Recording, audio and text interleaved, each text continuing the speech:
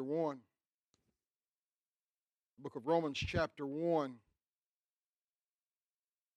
This morning we're going to begin to read with verse number 1. Romans chapter 1. Beginning to read with verse number 1.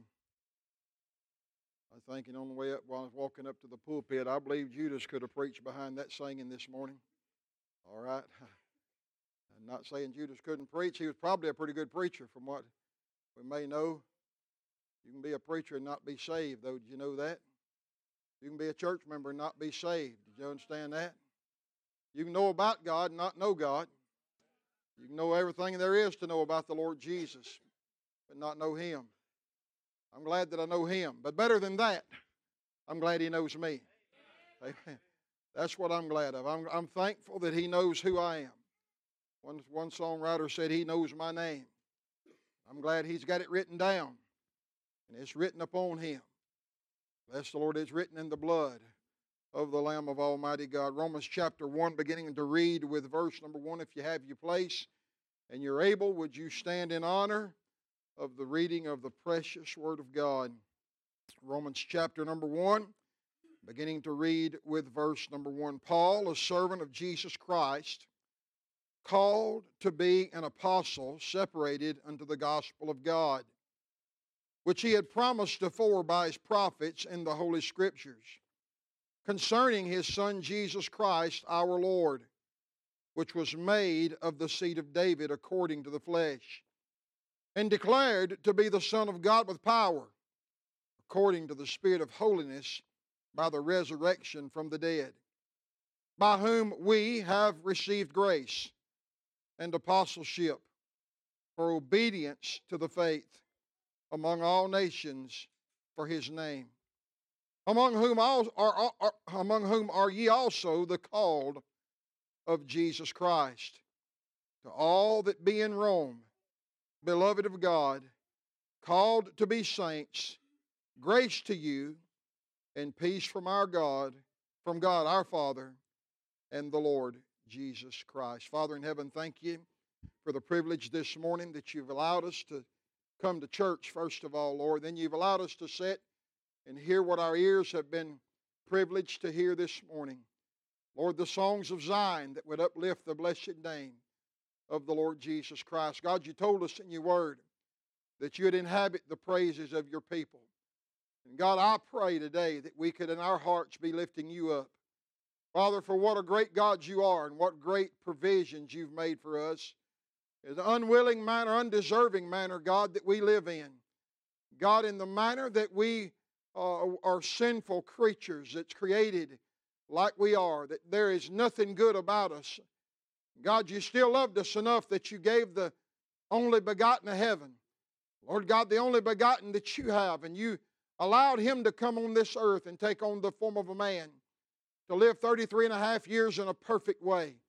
Yet, Lord, to face death and die as a sinner would die on the cross of Calvary. But God, I'm glad it didn't end there. I'm glad, God, that He came victorious from the grave. And Lord, today He sits, as we've already heard, saying, He sits and making intercession and pleads for me. And I bless Your name, O God, for the Lamb of God, for the Son of God, for Jesus, my Savior. And God, this morning as we stand to preach, we sure do need Your help, God. We need the unction power from the Holy Spirit of God. God, forgive me for the times that I forget that I need You. Forgive me for the times, God, that I don't acknowledge my need of You. And God, help me, Lord, to trust in You and depend upon You even more. God, bless the preaching this morning. Would You anoint us? God, would You help us? God, that we could make Jesus real clear. Then, dear God, those that are lost and without Him, God, could be dealt with by the Holy Spirit of God, could be drawn with cords of love and mercy. And God could have the opportunity to repent and to believe in Christ. Forgive me, God, of my failures, of my sin and of my wrong, and use me, God, to be pleasing unto You. Preach me like a dying man to a dying world, and I'll praise You, for I do love You. For it's in Jesus' name I pray, and amen. Amen. Thank you. You can be seated. The book of Romans is a very interesting book. I love to read and to preach from the book of Romans. Matter of fact, if the Lord says the same, I'm going to be here for a little while in the book of Romans, just preaching from what the Apostle Paul is writing to the people, to the church, if you will, that's at Rome. There is a theme to the book of Romans. If you have ever studied the book of Romans, you know there is a central theme to this book. And the theme is the gospel of the Lord Jesus Christ. I'm thankful today that there's still a need, and there are still a few people around the planet Earth that's still preaching the gospel as a means of salvation. I'm telling you now this morning that we live in a day when the gospel is probably the last thing that you hear much of anymore. You hear a whole lot about doing good. You hear a whole lot about being good. You hear a whole lot about self-justification. But you don't hear a whole lot about the gospel anymore. The Apostle Paul, as he began this letter to the Romans, we find that he gives us a message here in verse number 1. He said that he was separated unto the gospel of God. I'm going to preach to you, if I can this morning for a little while, on the subject of the gospel of God. Now, the gospel, according to what Webster's 1828 dictionary says, the gospel is the history of the birth. It's the history of the life, the actions, the death, the resurrection, and the ascension and doctrines of Jesus Christ. Sometimes we shorten that down and we say it's the death, burial, and the resurrection. But it's a whole lot more than that, if you will. It's a whole lot more than just the death, burial, and the resurrection. The gospel is the Lord Jesus. And He didn't just die or be born and die and raise from the dead, but He had a lifetime of teaching. He spent 33 and a half years fulfilling the very law of God, and had He not done that, would have not been able to take away our sin debt. The Bible tells us that we are sinners and that we've all come short of the glory of God. The gospel is a revelation of God's grace to fallen man. It is to allow us to know that man that is so hopeless in this life that we live, that God in His grace, by the preaching of the gospel, has given man an opportunity to come and be made whole and to be cleansed and to be presented wholly before God as one of His children. It's called the gospel of God in Romans chapter 1, verse number 1.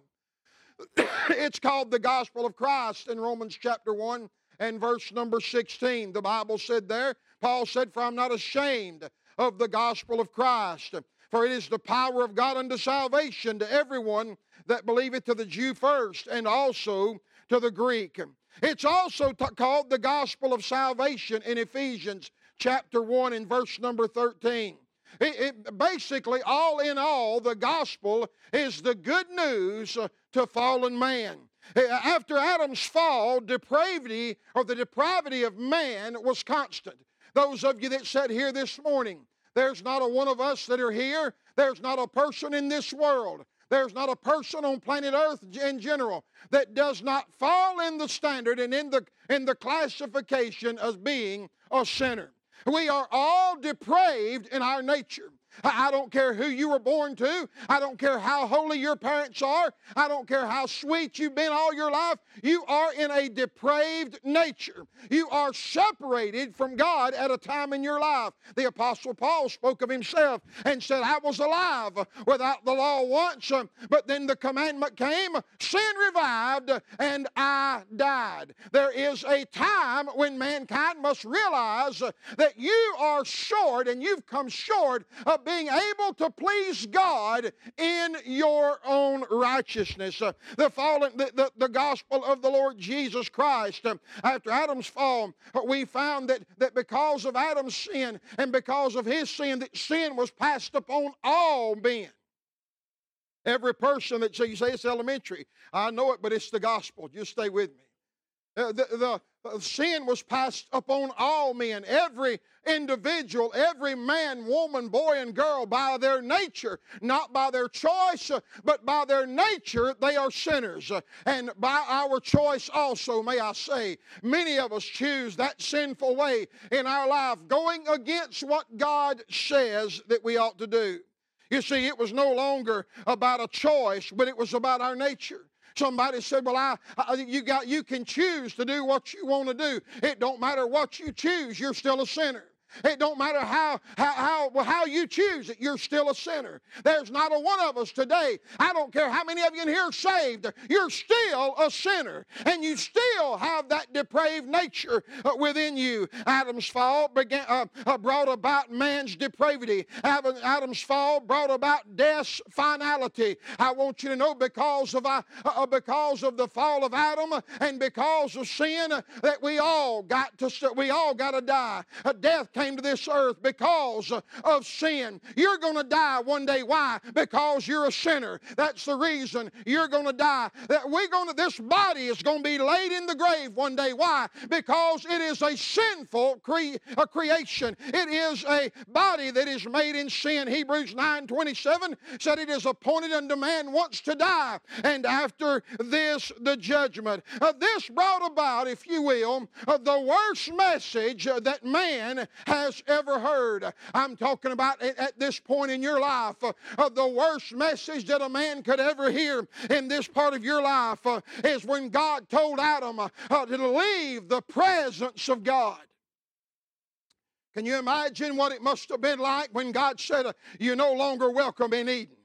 You're no longer welcome where that I've had you. You've chosen rather to go the other way. You've chosen to go against what I wanted you to do. You made a choice, and because of that choice you made, you have passed down, and now you're depraved in nature. And Adam had to leave the presence of a holy God, one that he walked with in the morning, one that he walked with in the cool of the day. He had to leave, Brother Mike, the very presence of that holy God. Could you imagine what it must be like, what it would be like for you, for me, to look at my son and say, son, you're no longer welcome in my presence. Son, you no longer can be around me. I can't be in your presence and you can't be in mine. Leave. Can you imagine what it must have been like for Adam to hear the message to get away? You say, preacher, well, I don't believe that happened. God provided a lamb. God provided, he did, thank the Lord God. But I'm telling you what, Adam was no longer permitted because Adam was a sinner. He couldn't stay in the presence of God any longer. Because Adam was a sinner, he had to get out of Eden. You don't find God ever coming walking in the cool of the day with Adam any longer. You see, it severed Adam's relationship with God. Ain't that right? Y'all okay this morning? It not only did it sever his relationship with God, it secured the depravity in man. That's what it did. Not only did it sever the relationship and secure depravity, but it sealed eternity for man. Because of that, man had to die. Without a blood atonement, without a blood sacrifice that was I'm not talking about one that was able to roll back sin. I'm talking about one that was able to take sin away. I'm not talking about one that was able to blink it back from year to year. I'm talking about one, Brother Daniel, that was going to wash it away, where it never be no more, where it could never be thought of, where it would never be mentioned again. I'm talking about without that sacrifice. And without that sacrifice, man was certainly in trouble. What could man do now to regain what Adam lost? Nothing. Some of y'all got quiet right there because you're thinking you can do something to get yourself to heaven. Some of you got quiet. You see, the gospel has nothing to do with you. The gospel has nothing to do with your ability or your capability. The gospel has nothing to do with your power or your willingness or the might that you have in yourself. You see, Galatians chapter 3 and verse number 8, the Bible said in the scripture, foreseeing that God would justify the heathen through faith. The Bible said he preached the gospel unto Abraham, saying, in thee shall all nations be blessed. If I understand things right, I believe Abraham heard the gospel. Abraham heard the gospel. For thousands of years, the ancients of old waited on a Messiah to come and to take away what that Adam caused. You see, in the book of Genesis chapter 3, we'll get there in a minute. I don't want to get the cart of the head of the horse, but we find where that God sent the first prophecy himself that I'm going to send somebody that's going to bruise the head of the serpent. I'm going to send somebody that's going to be the Messiah. You see, from that day on, man began to look forward to somebody that would come and someone that would be able to fulfill what God would say is enough, what God would say is good enough, and I'll accept what that atonement is. Now you listen to me. In Luke chapter 2 and verse number 11, the Bible said this. We're getting into this season, and this just so happens to fit right in with what we're preaching this morning. Luke chapter 2 and verse number 11, for unto you is born this day in the city of David a Savior, which is Christ the Lord. I got to thinking about who it was that the angels were talking to that day. He didn't go to Herod's house and say, Herod, unto you, the king, is born this day in the city of David. He didn't go to Pilate's house and say, Pilate, unto you is born this day in the city of David. But he went to the most sinful. He went to the most downtrodden. He went to the most hated. He went to the dirtiest and those that may have been thought the least of in all of humanity. Those were shepherds that were tending the fields. That the Lord sent angels unto them. Woo, listen to me. The Lord sent angels unto them and said, Brother Daniel, them old lowly shepherds, them old nomads in the land out there, he said, unto you is born this day. That old sinful one, the one that knows how sinful they are, the one that knows how ungodly they are, the one that knows just how filthy they are in their. For unto you is born this day in the city of David. In other words, I'm sending him for you. I'm giving him for you. I'm allowing him to be born for you. You that's been in adultery, you that's been on drugs, you that's been in this and that, you that's been on this way and that way. God said, I'm sending him for you so that you can have life and have it more abundantly. For unto you is born this day in the city of David a Savior, which is Christ the Lord. You see, we heard about the worst message that a man could ever hear, but I want you to know there's a greater message, and there's no better message that a man can ever hear than God said, unto you is born today a Savior. I want you to know God didn't leave us undone. He didn't leave us in a depraved way. He didn't say you're going to hell and there's nothing can be done about it, but there's nothing we can do about it. There's nothing that we can do about it. If there would have been possible, then Brother Brad, we could have done it ourselves. But God said there's no way. The Bible said as Moses lifted up the serpent of the wilderness, even so must the Son of Man be lifted up. I thought about those in the wilderness when those serpents were biting, and God told Moses, you build that brazen serpent, you lift him up on a pole, and if they'll look, they'll live. He didn't say they had to run there and confess everything they knew to that serpent. He didn't say they had to run down there and do 3 Hail Marys and 4 this or that.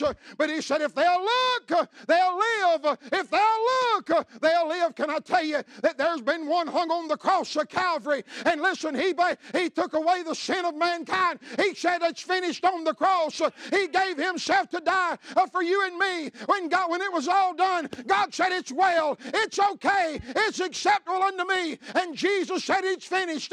I want you to know, friend, that when that took place there, you can look at him, you can believe on him, and you can live today if you will. Number 1, we find that the gospel is a promised message. Verse number 2, the Bible said, which he had promised afore by his prophets in the Holy Scriptures. It is a promised message. I told you in Genesis 3 and 15, the Bible said, and I will put enmity between thee and the woman, between thy seed and her seed. It shall bruise thy head, thou shalt bruise his heel. When God is pronouncing judgment on Adam and on Eve in the garden, when God is pronouncing that judgment there, He tells Adam all the things that he's going to be doing. He's no longer welcome in the Garden of Eden. He tells the woman that she's going to suffer in childbearing. What he said. That's God's plan. Why? Because of Eve's sin. Because of Adam's sin. She tempted Adam, and the devil tempted her, and she succumbed to the devil. We know the story. But God didn't leave it undone there. That scripture right there is the prophecy that there's coming a Savior. I believe when Eve began to have children, you see, there's some things that we read over in the scripture. There's some things that we just don't understand, especially being babes, if you will. You may not understand. But God didn't say it was going to be of the seed of man that this child was going to come. God didn't say He was going to bruise the head of the serpent with the seed of a man. Y'all okay with that? God didn't say that there was going to be one that's going to be of the seed of a man. Listen, me and you are here today. You know why? Because there was a man and there was a woman involved. There is the seed of man. Without the seed of man, it's incapable, it's impossible by human knowledge and a human ability for conception to take place without a man and a woman. I don't care what they say in D.C. I don't care what they say nowhere else. I'm telling you today, it's still one man and one woman that make up the family unit. And brother, you're not a family unless you're that way. That ain't popular, I know, and I don't give a rip anymore. That's what a family is. That's the way conception takes place. That's the way. But I'm looking here at the scripture, and He said it's going to be the seed of a woman. How in the world is that going to happen? You see, there wasn't no man involved in the thing when Jesus was born. The Bible said Mary was tending to her own business. She was just serving and loving on God. And then one day she was overshadowed by the Holy Spirit of God, and miraculously in her womb conceived a child. That child was a God child. It wasn't a man child. He's a God child. He was perfect. He was not created in the manner of man and in the image of, I reckon you'd say, with man's depraved nature, but He had the nature of God. The Bible tells us that He was God come in the flesh. Hey, listen to me. I want you to understand that this is a promised message. This is what these ladies, can you imagine, down through years, every woman that may have had a child, she said, I wonder if this is going to be him. You know what the Jews are doing today? They're still looking for a Messiah today. They're still waiting on a Messiah today. But the only one that's ever been born of the seed of woman has already appeared. It's a promised message. Not only is it a promised message, look with me in verse number 3 and 4, we find that it's a predetermined message. Concerning His Son Jesus Christ our Lord, which was made of the seed of David according to the flesh. Notice verse 4, and declared to be the Son of God with power.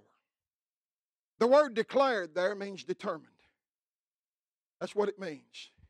Declared to be the Son of God with power. I got to thinking about this, and there's a lot of folks that y'all heard songbook theology? Just suppose God searched through heaven to find one willing to be the supreme sacrifice He had given. That's a big bunch of heresies ever been sang. There ain't no gospel to that. What do you mean, preacher? That's a good song. No, it ain't. It ain't. Absolutely not. God didn't have to search nowhere. There wasn't any, God didn't sit around after Adam sinned in the garden, wringing His hands, saying, what am I going to do now? I want communion with man. What am I going to do now? Oh no, God, there's nothing that happened that God would say what He's going to do. Nothing caught God by surprise. I'm telling you, it had been declared. It had been declared, Revelation chapter 13 and verse number 8, and all that dwell upon the earth shall worship Him, whose names are not written in the book of life of the Lamb, slain from the foundation of the world. Before there was a world form in the mind of God, Jesus had already went to Calvary. Before there was ever a conception of sin, God had already provided a way. I'm glad today that there's a way that's been provided. Jesus told Thomas, I am the way, the truth, and the life. No man comes to the Father but by me. When Adam sinned, God had already provided a way It was not through the obedience of the law or of any offering. It's always been by faith in the Son of God. You say, but it ain't never been a day when they wasn't a God. Had never been a day when they wasn't a Jesus. Hadn't there never been a day when they wasn't a Holy Ghost. I want you to know God knew it, and He told them this is going to happen. And every saint, every person ever got saved, Brother Micah, from Genesis to Revelation, got saved the same way. That's looking to a day when Jesus would die. They looked ahead. Today we look back. We got the advantage on them. We can look and say it's happened. Thank God I got a Bible. What they had was also the words of God. Abraham looked for a city. Adam looked for a son. And God provided a Savior. Ain't you glad for the gospel of God?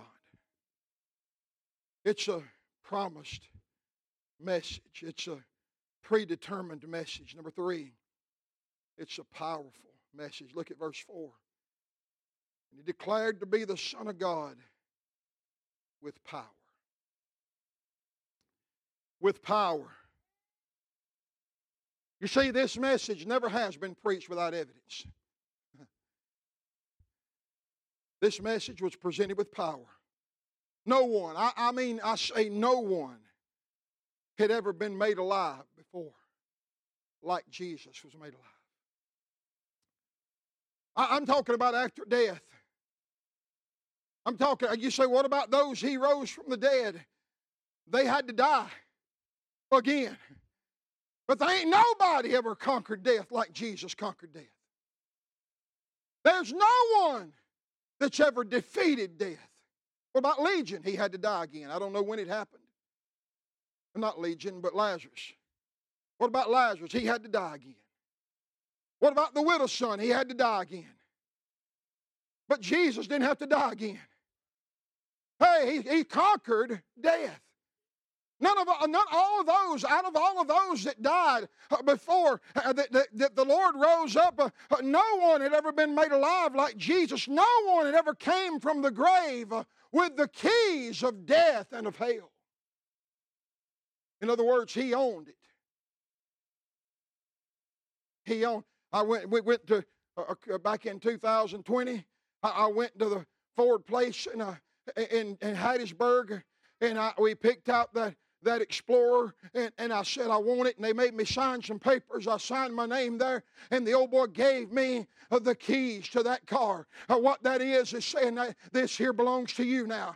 You're in total control of it. Hey, let me tell you what Jesus did when He conquered death, hell, and the grave. He got the keys, Brother Daniel. Death and hell has no dominion over the Son of God. It has no dominion over those that put their faith in the Son of God too. Thank God. Why? Because our Father has the keys.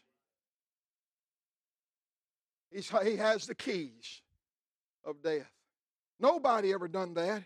Nobody ever come back with such power as the Lord Jesus came back. No one ever rose on their own power from the grave. God always had to raise them up. And when God raised Him up, you know what? He raised Him up with great power. No one ever touched lives after they died like Jesus touched lives. Hey, some of you sat here this morning, and you know why you're sitting here in a victorious manner? Is because one day Jesus come in, you run into Him. One day He came by your way. One day you put your faith in Him, and He changed your ever-dying soul. He gave you something to live for. You never had nothing before, but because of Him, now you've got some reason to live. Nobody ever done that before. You know, He's still changing lives today. It's a promise message. It's a predetermined message. It's a powerful message. Number 4, and I'll be done. It's a proven message. Verse number 5, He said, by whom we have received grace and apostleship for obedience to the faith. It's proven in Saul, who later became Paul. Paul said, I received grace. and apostles. You know, hey, listen up here. Be good for you to look up here. You know what? Paul was a proven hater, or Saul was a proven hater of the Lord. He had no need for Jesus. He was not only a hater of Christ, he was a hater of the church. And he was a hunter of Christians. But he's described himself in verse number 1. Paul, a servant of Jesus Christ, called to be an apostle, separated unto the gospel of God. Oliver B. Green said the gospel of God is the widest possible designation of the whole body of redemptive truths. The gospel of God declares that He is God of the Gentiles also, and not just of the Jews.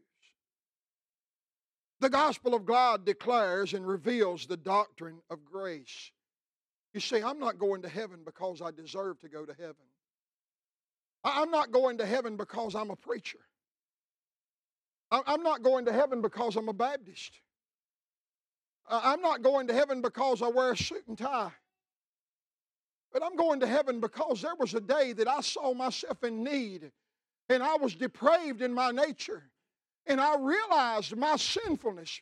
Brother Bradley was talking about Ruth this morning. I was writing stuff down there. I preached to it about 2 years ago, but I seen some things this morning with that clothing, with that bathing, with all that Ruth was doing there and everything. I saw you don't go bathe unless you're dirty.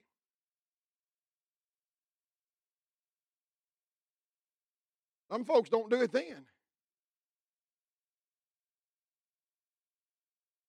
But I find where Naomi told Ruth, you go and wash yourself. And I didn't find where they had an argument, Brother Mike, about it. But I find where she must have went and washed herself. In other words, she must have knew she was dirty. You know what? One day, Brother Daniel, I come to the reality that I knew I was dirty. I knew I was a sinner. I knew I needed a Savior. I didn't present any arguments and say, oh, but God, look at this one over here and look at that one over. Oh, no, because I seen me and I knew me and I knew my thoughts. I knew what I was going. I knew what I was doing. I knew what goes through my head and what my life was about. I didn't have no room to look at anybody else. Every time I wanted to look at somebody else, He'd show me Jesus. And I said, don't meet up. I'm short. But God said, He's not. Now you just trust Him.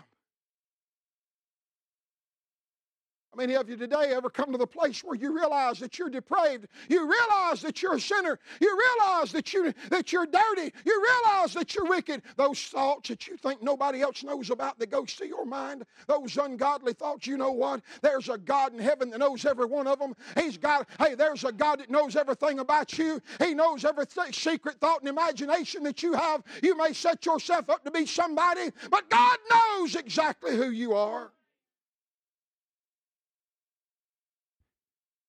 Revealed unto us the doctrine of grace, and that is that we're undeserving, but yet I'm still giving you an opportunity. You're undeserving, and I'm undeserving, but I love you, God said. I love you so much that I give my Son to pay your sin's debt, one that you couldn't pay yourself.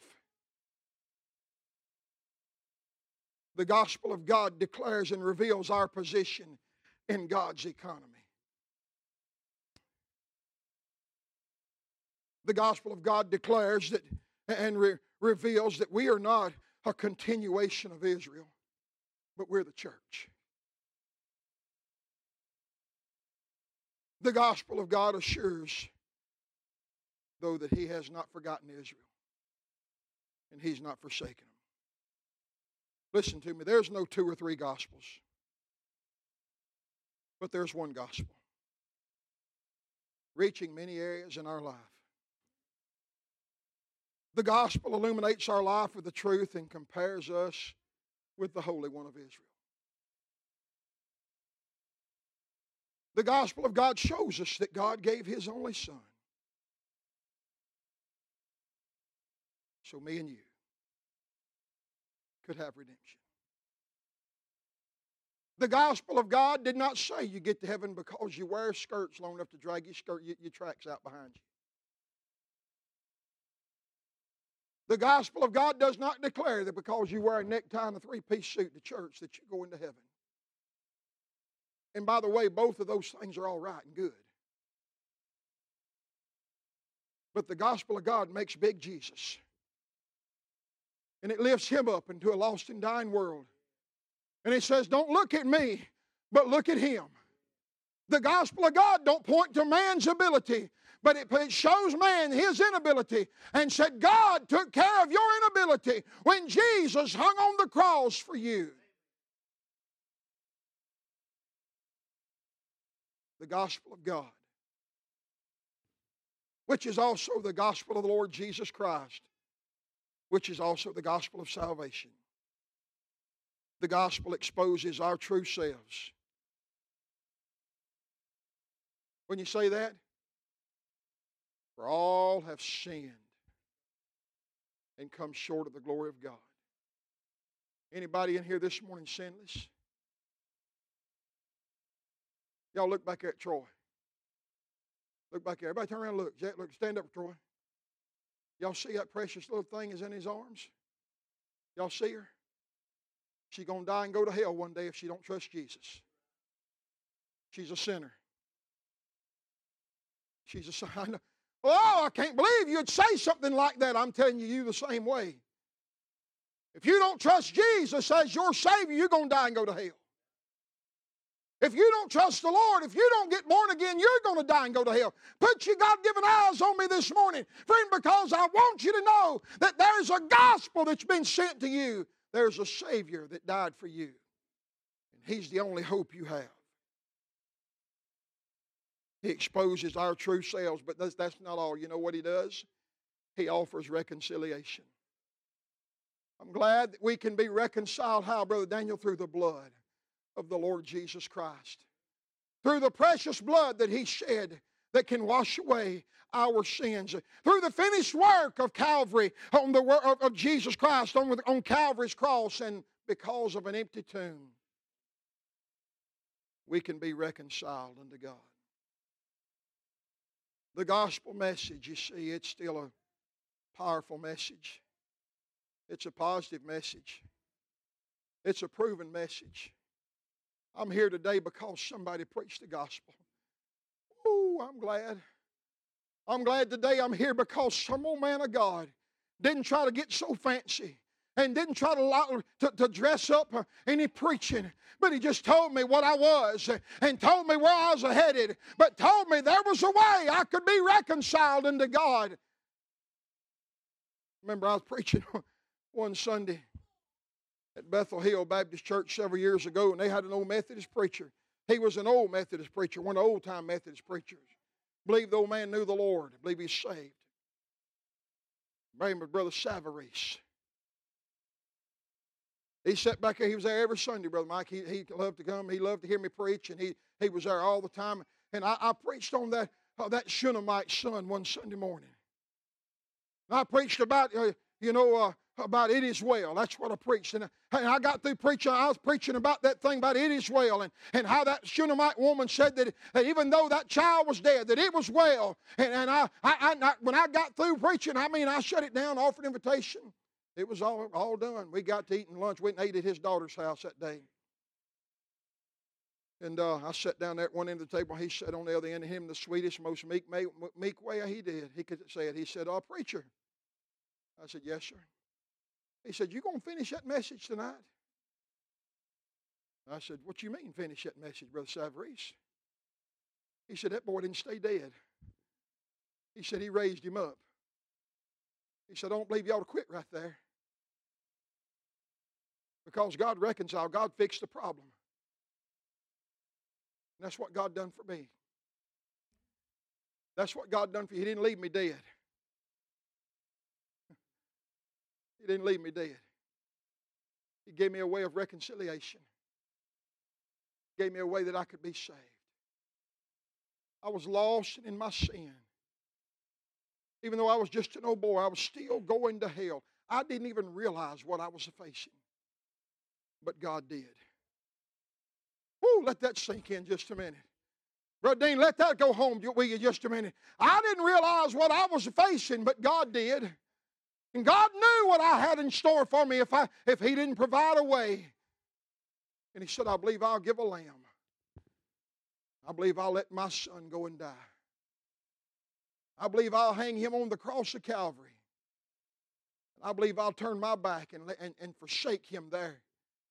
And let him hang there with every sin of every man, of every woman, of every boy, of every girl piled upon him. I believe I'll allow him to die so that you can be saved.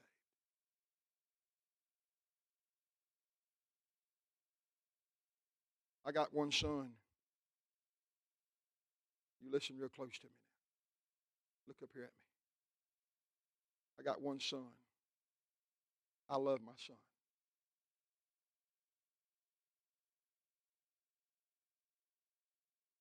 Brother Silas, I love Seth.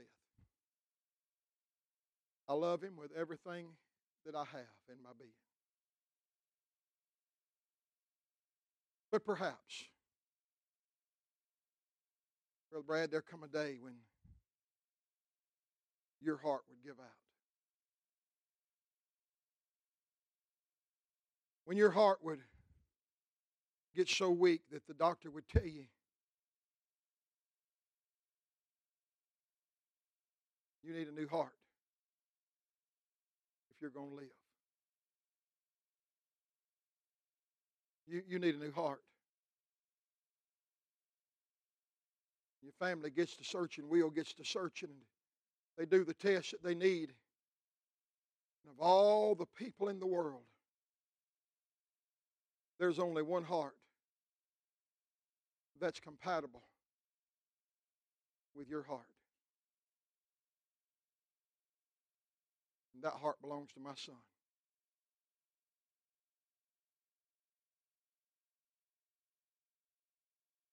Perhaps my son comes to me and says, Daddy, I love old Brother Brad. Brother Brad's got a big family. Got new grandbabies coming. Daddy, so he'll have a future. I'm willing to give my heart so that Brother Brad can live.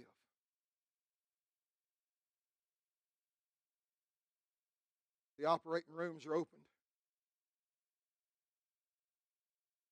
They take each one, Brother Brad in one side and Seth, my son, in the other side.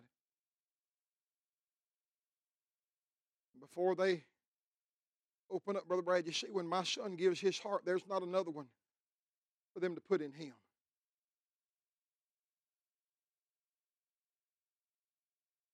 So what they got to do first is they lay my son down and they open up his chest and they pull out his heart.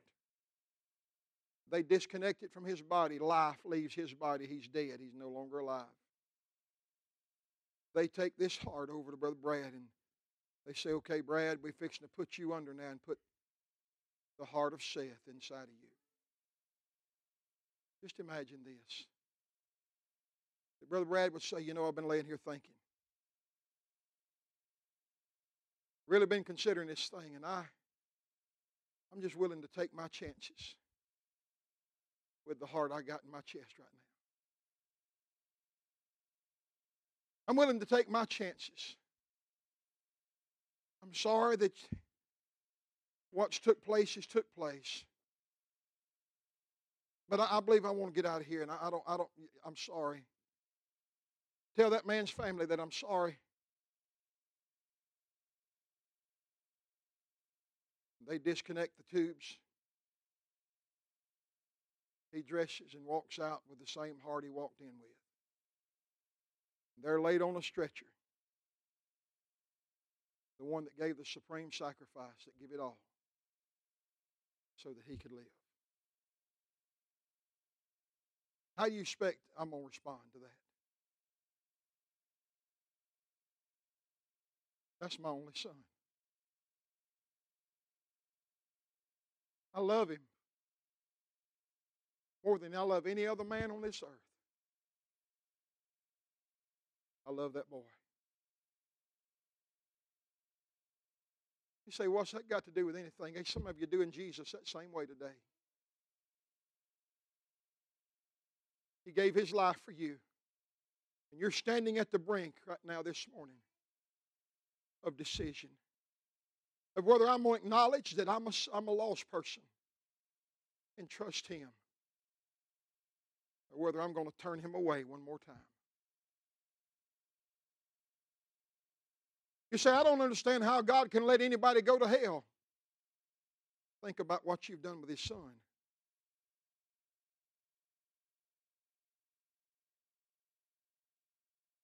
Think about what you're doing with His Son. Might be real good this morning for you to trust the one that died for you. Miss Angela, come to the piano, please. The gospel of God. Look up here at me. It made a way so that you could be saved. Spurgeon said that we never try to get people to come to the altar. We never preach come to the altar. But we say we preach come to the cross. I don't know when we started altar calls, but that's what we do today.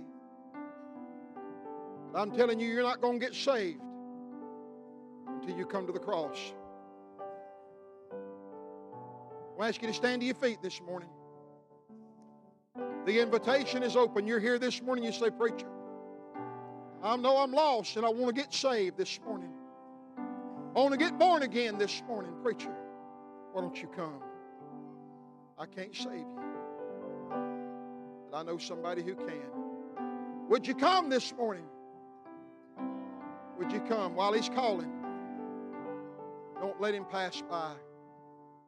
Don't pass Him by. Would you come while the Savior's calling?